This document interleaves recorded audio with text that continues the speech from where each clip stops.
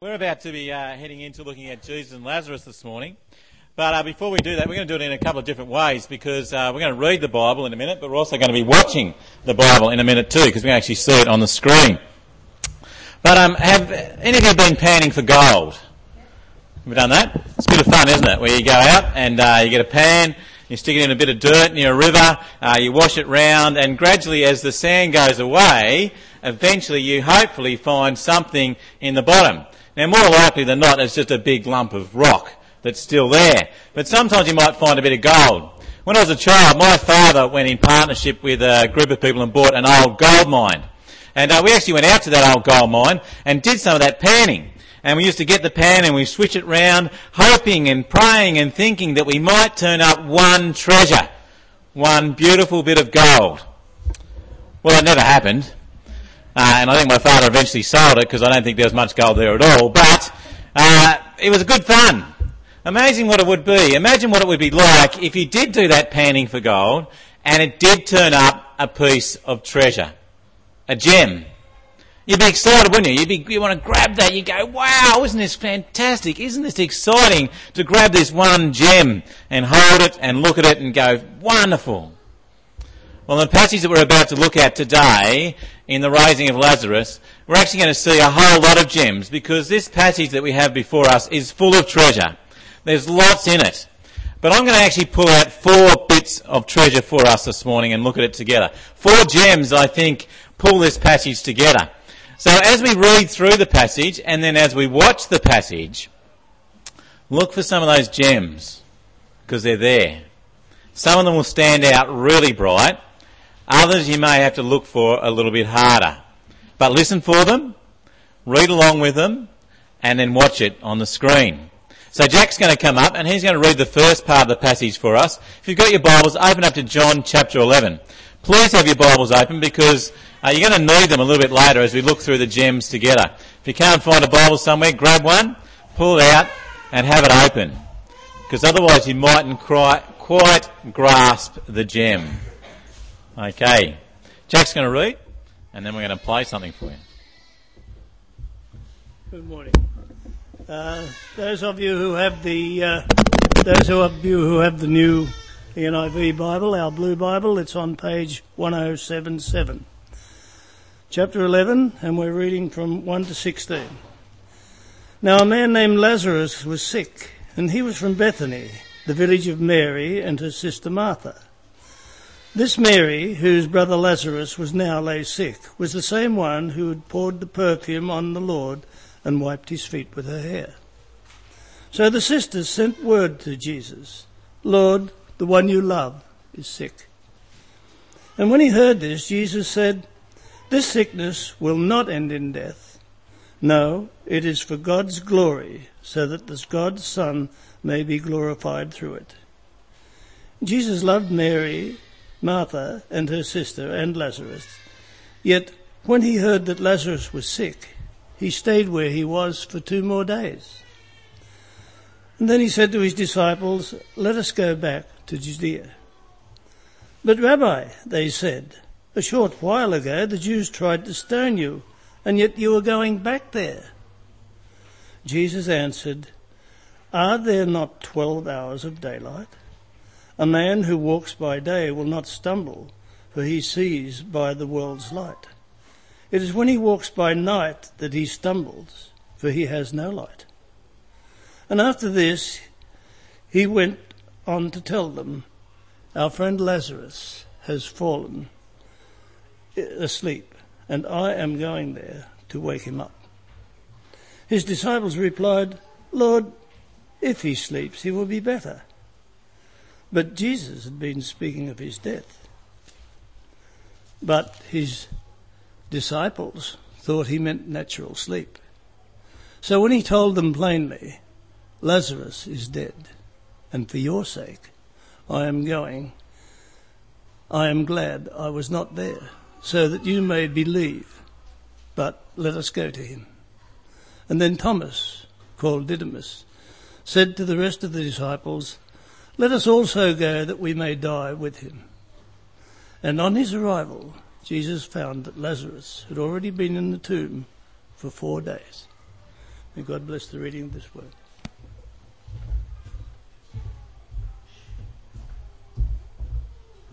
It's been entombed for 4 days. Why they cover up their mouths? Because of the stink, because of the smell that would have been emanating through that tomb.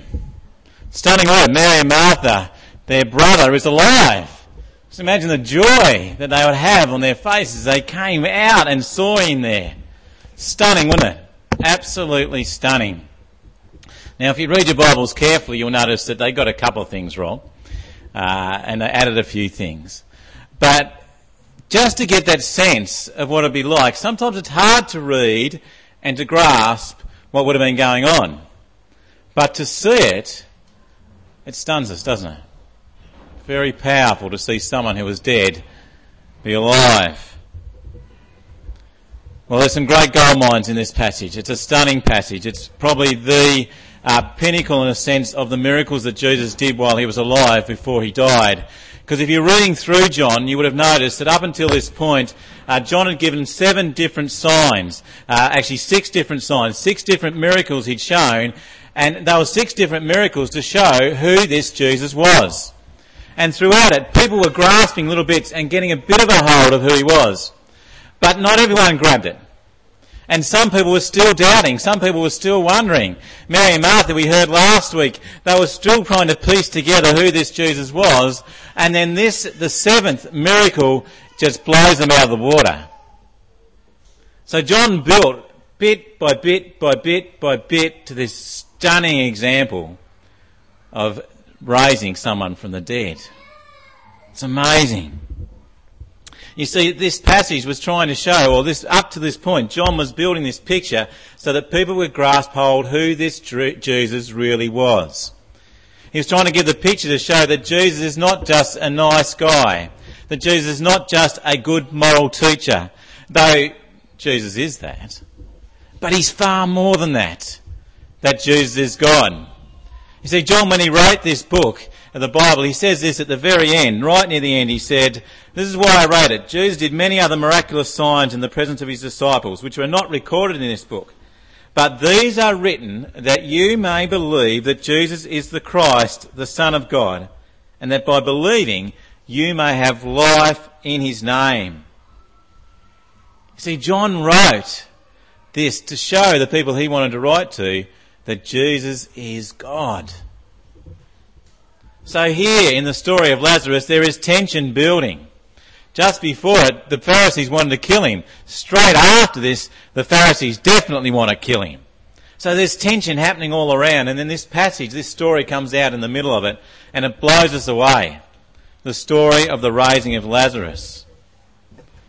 Well, let's have a look at a couple of the gems that I thought were in this passage. So if you've got your Bibles, open them up, because we're going to move around a little bit within the story. This is one of the longest stories you'll get in the Gospels. Many of the stories that we get in the Gospels are only short sections, but this takes up a whole chapter and runs into the next chapter a little bit as well. So it's a long story, and I think it's a long story because it's got a lot packed into it. But I want to pull out a few for you, and if we click the next one, Josh, we'll get on to the first gem. The power of Jesus. I think that's the thing that grabs us, doesn't it? When you first read this passage and you go through, you think, this guy has got the power. It smacks you in the face because no one else can do what he can do. When was the last time you saw someone stand at the beside a grave as the casket is being lowered into the grave, say, "Come out"? Hasn't happened, has it? Doesn't happen, does it? We would love it to happen. Sometimes, wouldn't we? On Monday, I would imagine that a number of us would love to see Mari alive again. But it can't happen because we can't do it. But Jesus stands there and calls a person out and they come out. That is phenomenal power, isn't it? People everywhere are seeking power. We can still look around the world and see people who've got amazing power. You can look at, people say that the US has the power, that George Bush is the most powerful man in the world. We can look through history and see people who've had power, and people have used power and been corrupted by power. So I say, no, there's an old saying, there's power corrupts, absolute power corrupts absolutely. And we've seen examples of that. We've seen Idi Amin. We've seen examples of people throughout history do that. Adolf Hitler. We've seen others in our own Christian community, Jimmy Swaggart, Jimmy Baker, being corrupted by power. Why? Because they're not perfect. There is only one person who has perfect power, and that's Jesus. Jesus calls Lazarus out in verse 41 to 44. He calls him out. He says, "Lazarus, come out." And the dead man came out. That's startling. That is not your everyday occurrence. Jesus has the power. He has perfect power, and he uses it perfectly. And Jesus said to Martha, Jesus, as he has this power, and Martha hasn't seen this yet, but he says to Martha, he says, "I am the resurrection and the life. Who believes in me will live, even though he dies. And whoever lives and believes in me will never die." Do you believe this? It's a good question, isn't it? It's a straight question. It's a question for you and I this morning. Do you believe this? Do you believe that when you trust in Jesus, death no longer has power over you? That in Jesus, he has conquered death. That in Jesus, he has taken away the only power that the devil has left of death, and he's destroyed it. That in Jesus, we have life eternal. Do you believe it? I pray that it's a resounding yes. Because how great a comfort it is to know that. How great a comfort it is to know that when we trust in Jesus, the coffin going into the ground is not the end. When we stand there tomorrow and watch Mari being lowered into the ground, it'll be a sad day. But it'll only be sad for us. It's not sad for her.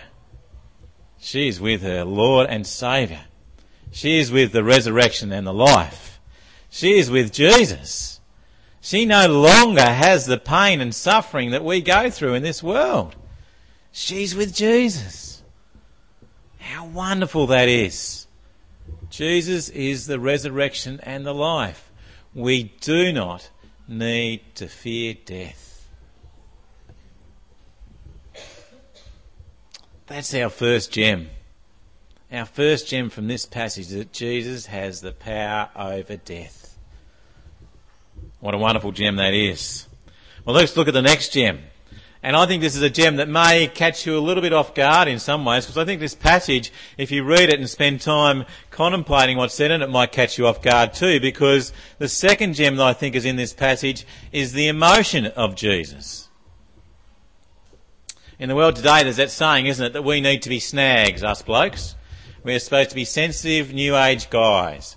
We're supposed to be guys that show our emotions, that we feel, that we love, that we embrace, that we cry, that we are not afraid to express what's going on in our lives, to express our feelings. Well, I want to suggest to you that that's nothing new. I actually want to suggest to you this morning that we had the perfect example in Jesus of how to express our emotions. You see, I reckon Jesus is a SAG, S-A-A-G, a sensitive, all ages guy.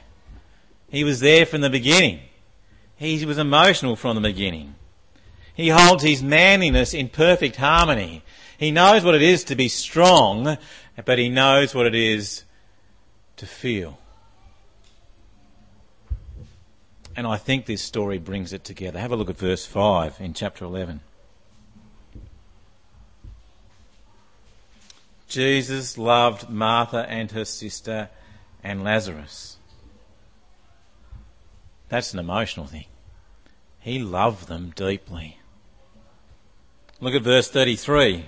When Jesus saw her weeping, and the Jews who came along with her also weeping, he was deeply moved in spirit and troubled. That troubled is actually more than just, I'm feeling a bit put out here. That troubled is in a sense he is angry.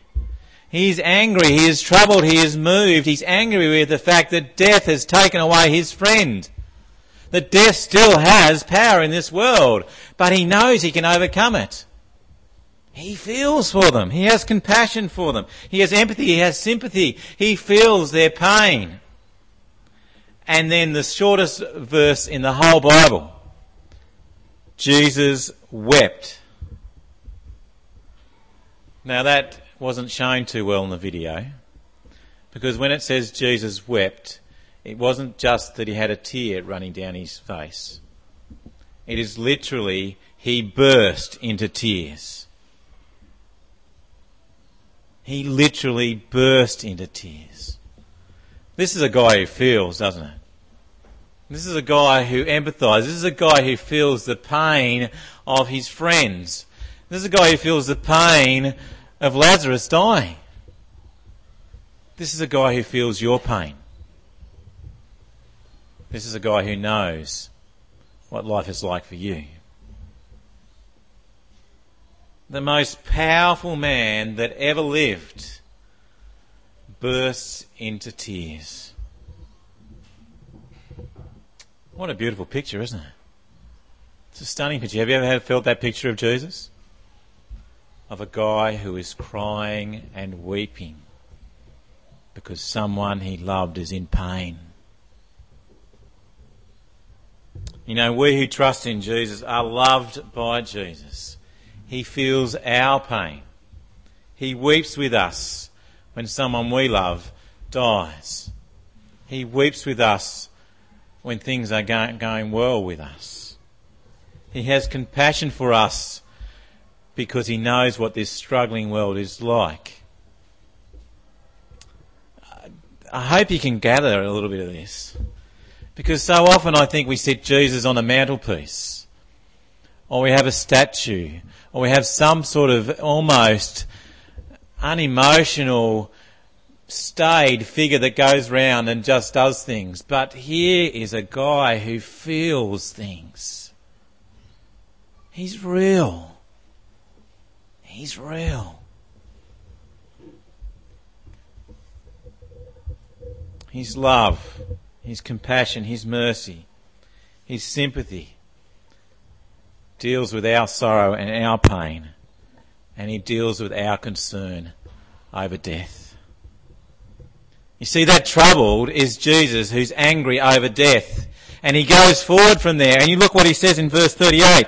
Jesus, once more deeply moved, is actually the same word as troubled. He's angry as he goes towards the tomb.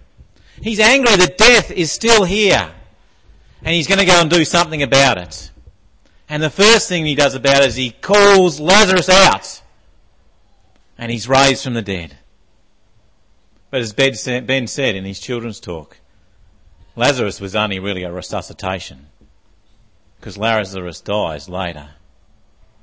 So Jesus does one thing to show who he is, but his ultimate defeat of death isn't until he gets to the cross, when he rises again.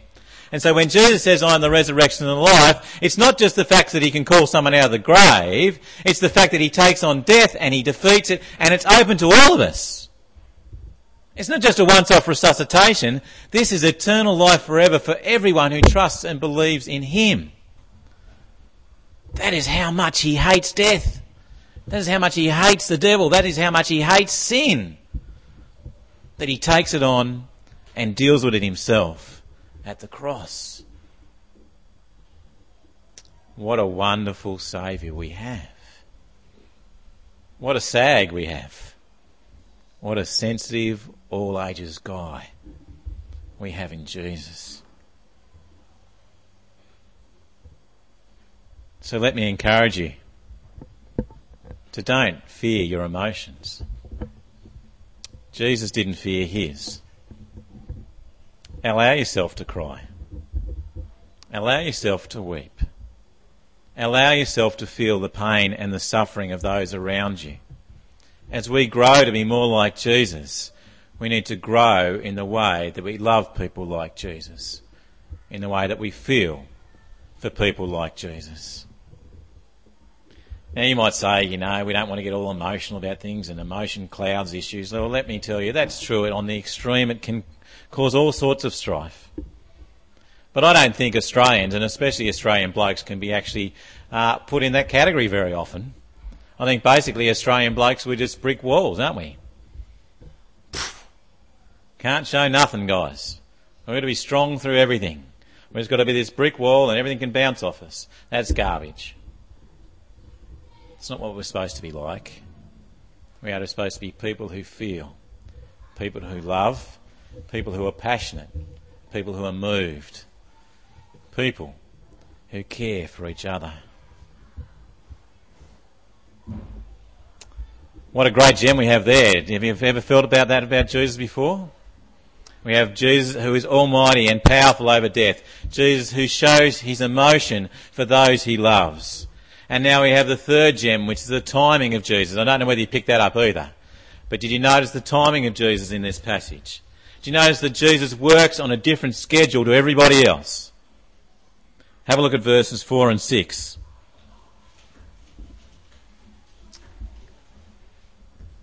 Jesus, when he heard this, Jesus said, "This sickness will not end in death. No, it's for God's glory, so that God's Son may be glorified through it." Did you hear it? It was in there. Jesus loved Martha and her sister Lazarus, yet when he heard that Lazarus was sick, he stayed where he was 2 more days. His best mate, the guy he loves, dying. And he stays put 2 days. What's going on, Jesus? Mary and Martha race up to him and says, "If you had been here, Jesus, he wouldn't have died." What are you doing, mate? Come on. Get your acting together. But did you hear the time frame that Jesus is working on? Did you see it? It's in the middle there. It's not our time frame. It's God's time frame. Listen to it. So, no, it is for God's glory, so that God's Son may be glorified through it. You see, Jesus is working on an overriding time schedule. Jesus is working to an overriding principle. And that principle is that he does everything to bring glory to God and to himself. What do we mean by glory to God? That is that he's to be praised, that people see God and go, wow. That's what we mean by glory, that he's seen as being the greatest. When we talk about Jesus and his glory, we're talking about him being held up as being the ultimate. Jesus doesn't work on anyone else's time schedule except God's. And sometimes God's time schedule seems absolutely ridiculous. Why didn't he turn up 2 days before? Could have stopped Lazarus from dying. But he didn't. That would have seemed really weird, wouldn't it? Sometimes it seems really weird to us, doesn't it? Sometimes we pray for people and we'd like to see them healing, but they're not. Sometimes we like to see things happen, but they don't. Sometimes things actually happen a lot later than what we expect. Mary and Martha would not have known what Jesus was going to do. They could not have possibly imagined what Jesus was going to do. Their brother is dead. Jesus wasn't there. They're annoyed that he wasn't. But Jesus' time frame is for God's glory. And what happens? He turns up after 4 days. After Lazarus has been dead 4 days. And that could be the end, couldn't it? But the most stunning thing happens. Would you have ever picked that? Would you have ever picked that Jesus would have then gone and raised the bloke from dead? Wouldn't have possibly imagined this thing, would it? But that's the time frame that Jesus is working on, because when people saw that, did you see their faces in the film? They were stunned, they were amazed, and people came to know Jesus. People put their trust in him after that. Jesus was glorified after that. God was glorified after that. People saw that and said, God is true. People saw that and saw Jesus really is the resurrection and the life. I want to give my life to him.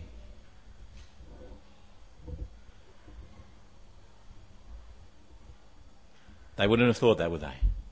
But God's glory was seen far better by that than Jesus turning up earlier and healing him. He could have done it, but that wasn't in his plan. That wasn't God's schedule. He was working to God's schedule, and God's schedule is that he's glorified. And I think we need to learn from that, don't we? Because I think sometimes we want God to work on our schedule. Sometimes we expect him to do the things that we want him to do. Sometimes when I think we pray, we think just because we're praying that therefore God should do it. We think that this is the way that God will be glorified. Or this is what's going to make us feel better. But actually God's got it sorted more than we have. God knows what's going to bring about his glory, and God may not answer it the way we want it answered. You see, it may be the healing of the person. It may be that the person is healed and it does bring glory to God. But it may not. It may actually be the death of that person that brings glory to God. It may be that the healing of the person is not what God wants. It may be that God actually allows them to go on that way. And as they persevere through that, then their life points to the glory of God and shines even brighter than healing. If you want to look at an example of that is Mari Hole. Mari suffered for years. It wasn't just the cancer the last 5 years. Mari has had a tough life. But if you go and speak to Mari, if you had gone and spoken to Mari, she would not have once complained. She would have just said, I trust God in everything that I do. On the day before she died, Karina and I were up there and we were speaking to her about what was about to happen. And she had a pretty good idea that things weren't going too well. And she said to Karina and I, she says, I'm content. That's a stunning one, isn't it? There she is. She's vomiting blood.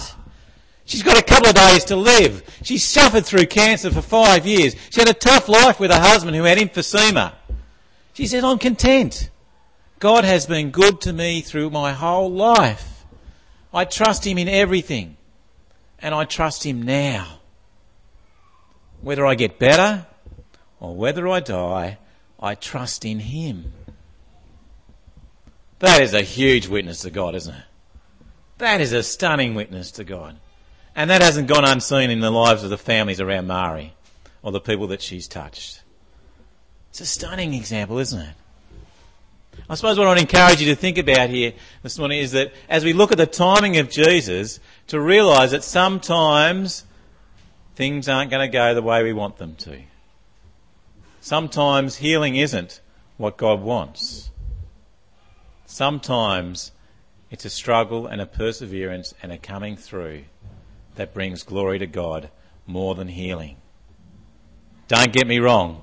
The passage is just before this, Jesus has healed thousands. There's been lots of healings that have gone on. But this one just shows that the overriding principle of either healing or not healing is that God is seen to be great. It's a good thing for us to remember, isn't it? And it helps us in our prayers. And it helps us to trust that God is the one that is in control. Our first gem, God is powerful over death. Our second gem, that Jesus is an emotional bloke. Our third gem is that Jesus' timing is perfect timing and God's timing is perfect timing. And the fourth and final gem I just want to pull out for you, the last one very quickly, is that Jesus' desire for the people that were there and is Jesus' desire for you and I this morning to take home from this. Have a look at verse 4 again. When he heard this, Jesus said, this sickness will not end in death. No, it is for God's glory, so that God's Son may be glorified through it. And then look at verse 14. So then he told them plainly, Lazarus is dead, and for your sake I am glad I was not there, so that you may believe. But let us go to him.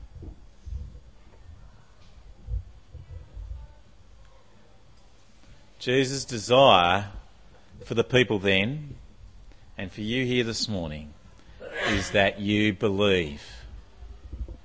That you believe and bring glory to God. You see, you've seen a phenomenal miracle today. I know it happened 2,000 years ago, but you've seen a phenomenal miracle in the raising of Lazarus. You've felt the incredible emotion of Jesus. You've seen the perfect timing of Jesus. Many who were there 2,000 years ago saw and believed, and they gave their lives to Jesus. You've seen all this, and you've seen more, because you've seen Jesus go to the cross and rise again and touch lives for centuries. Change this world and turn it upside down. Do you believe? Do you believe in Jesus?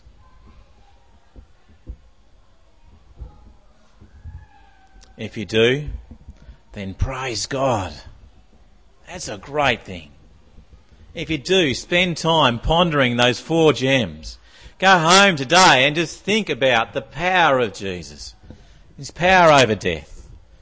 Think about the emotion of Jesus, his pain, how he feels for us. Contemplate the timing of Jesus and how that can help you trust him more. And then think about his desire for you to believe in him and bring glory to his Father. If you want to believe, then take that step this morning. Give your life to Jesus today. Just pray to him. Thank him. Thank him for who he is. Say sorry for all that you have done. Ask that he now take control of your life and that he will guide you and enable you to live now and for eternity, knowing and trusting that Jesus is the resurrection and the life. Let's pray.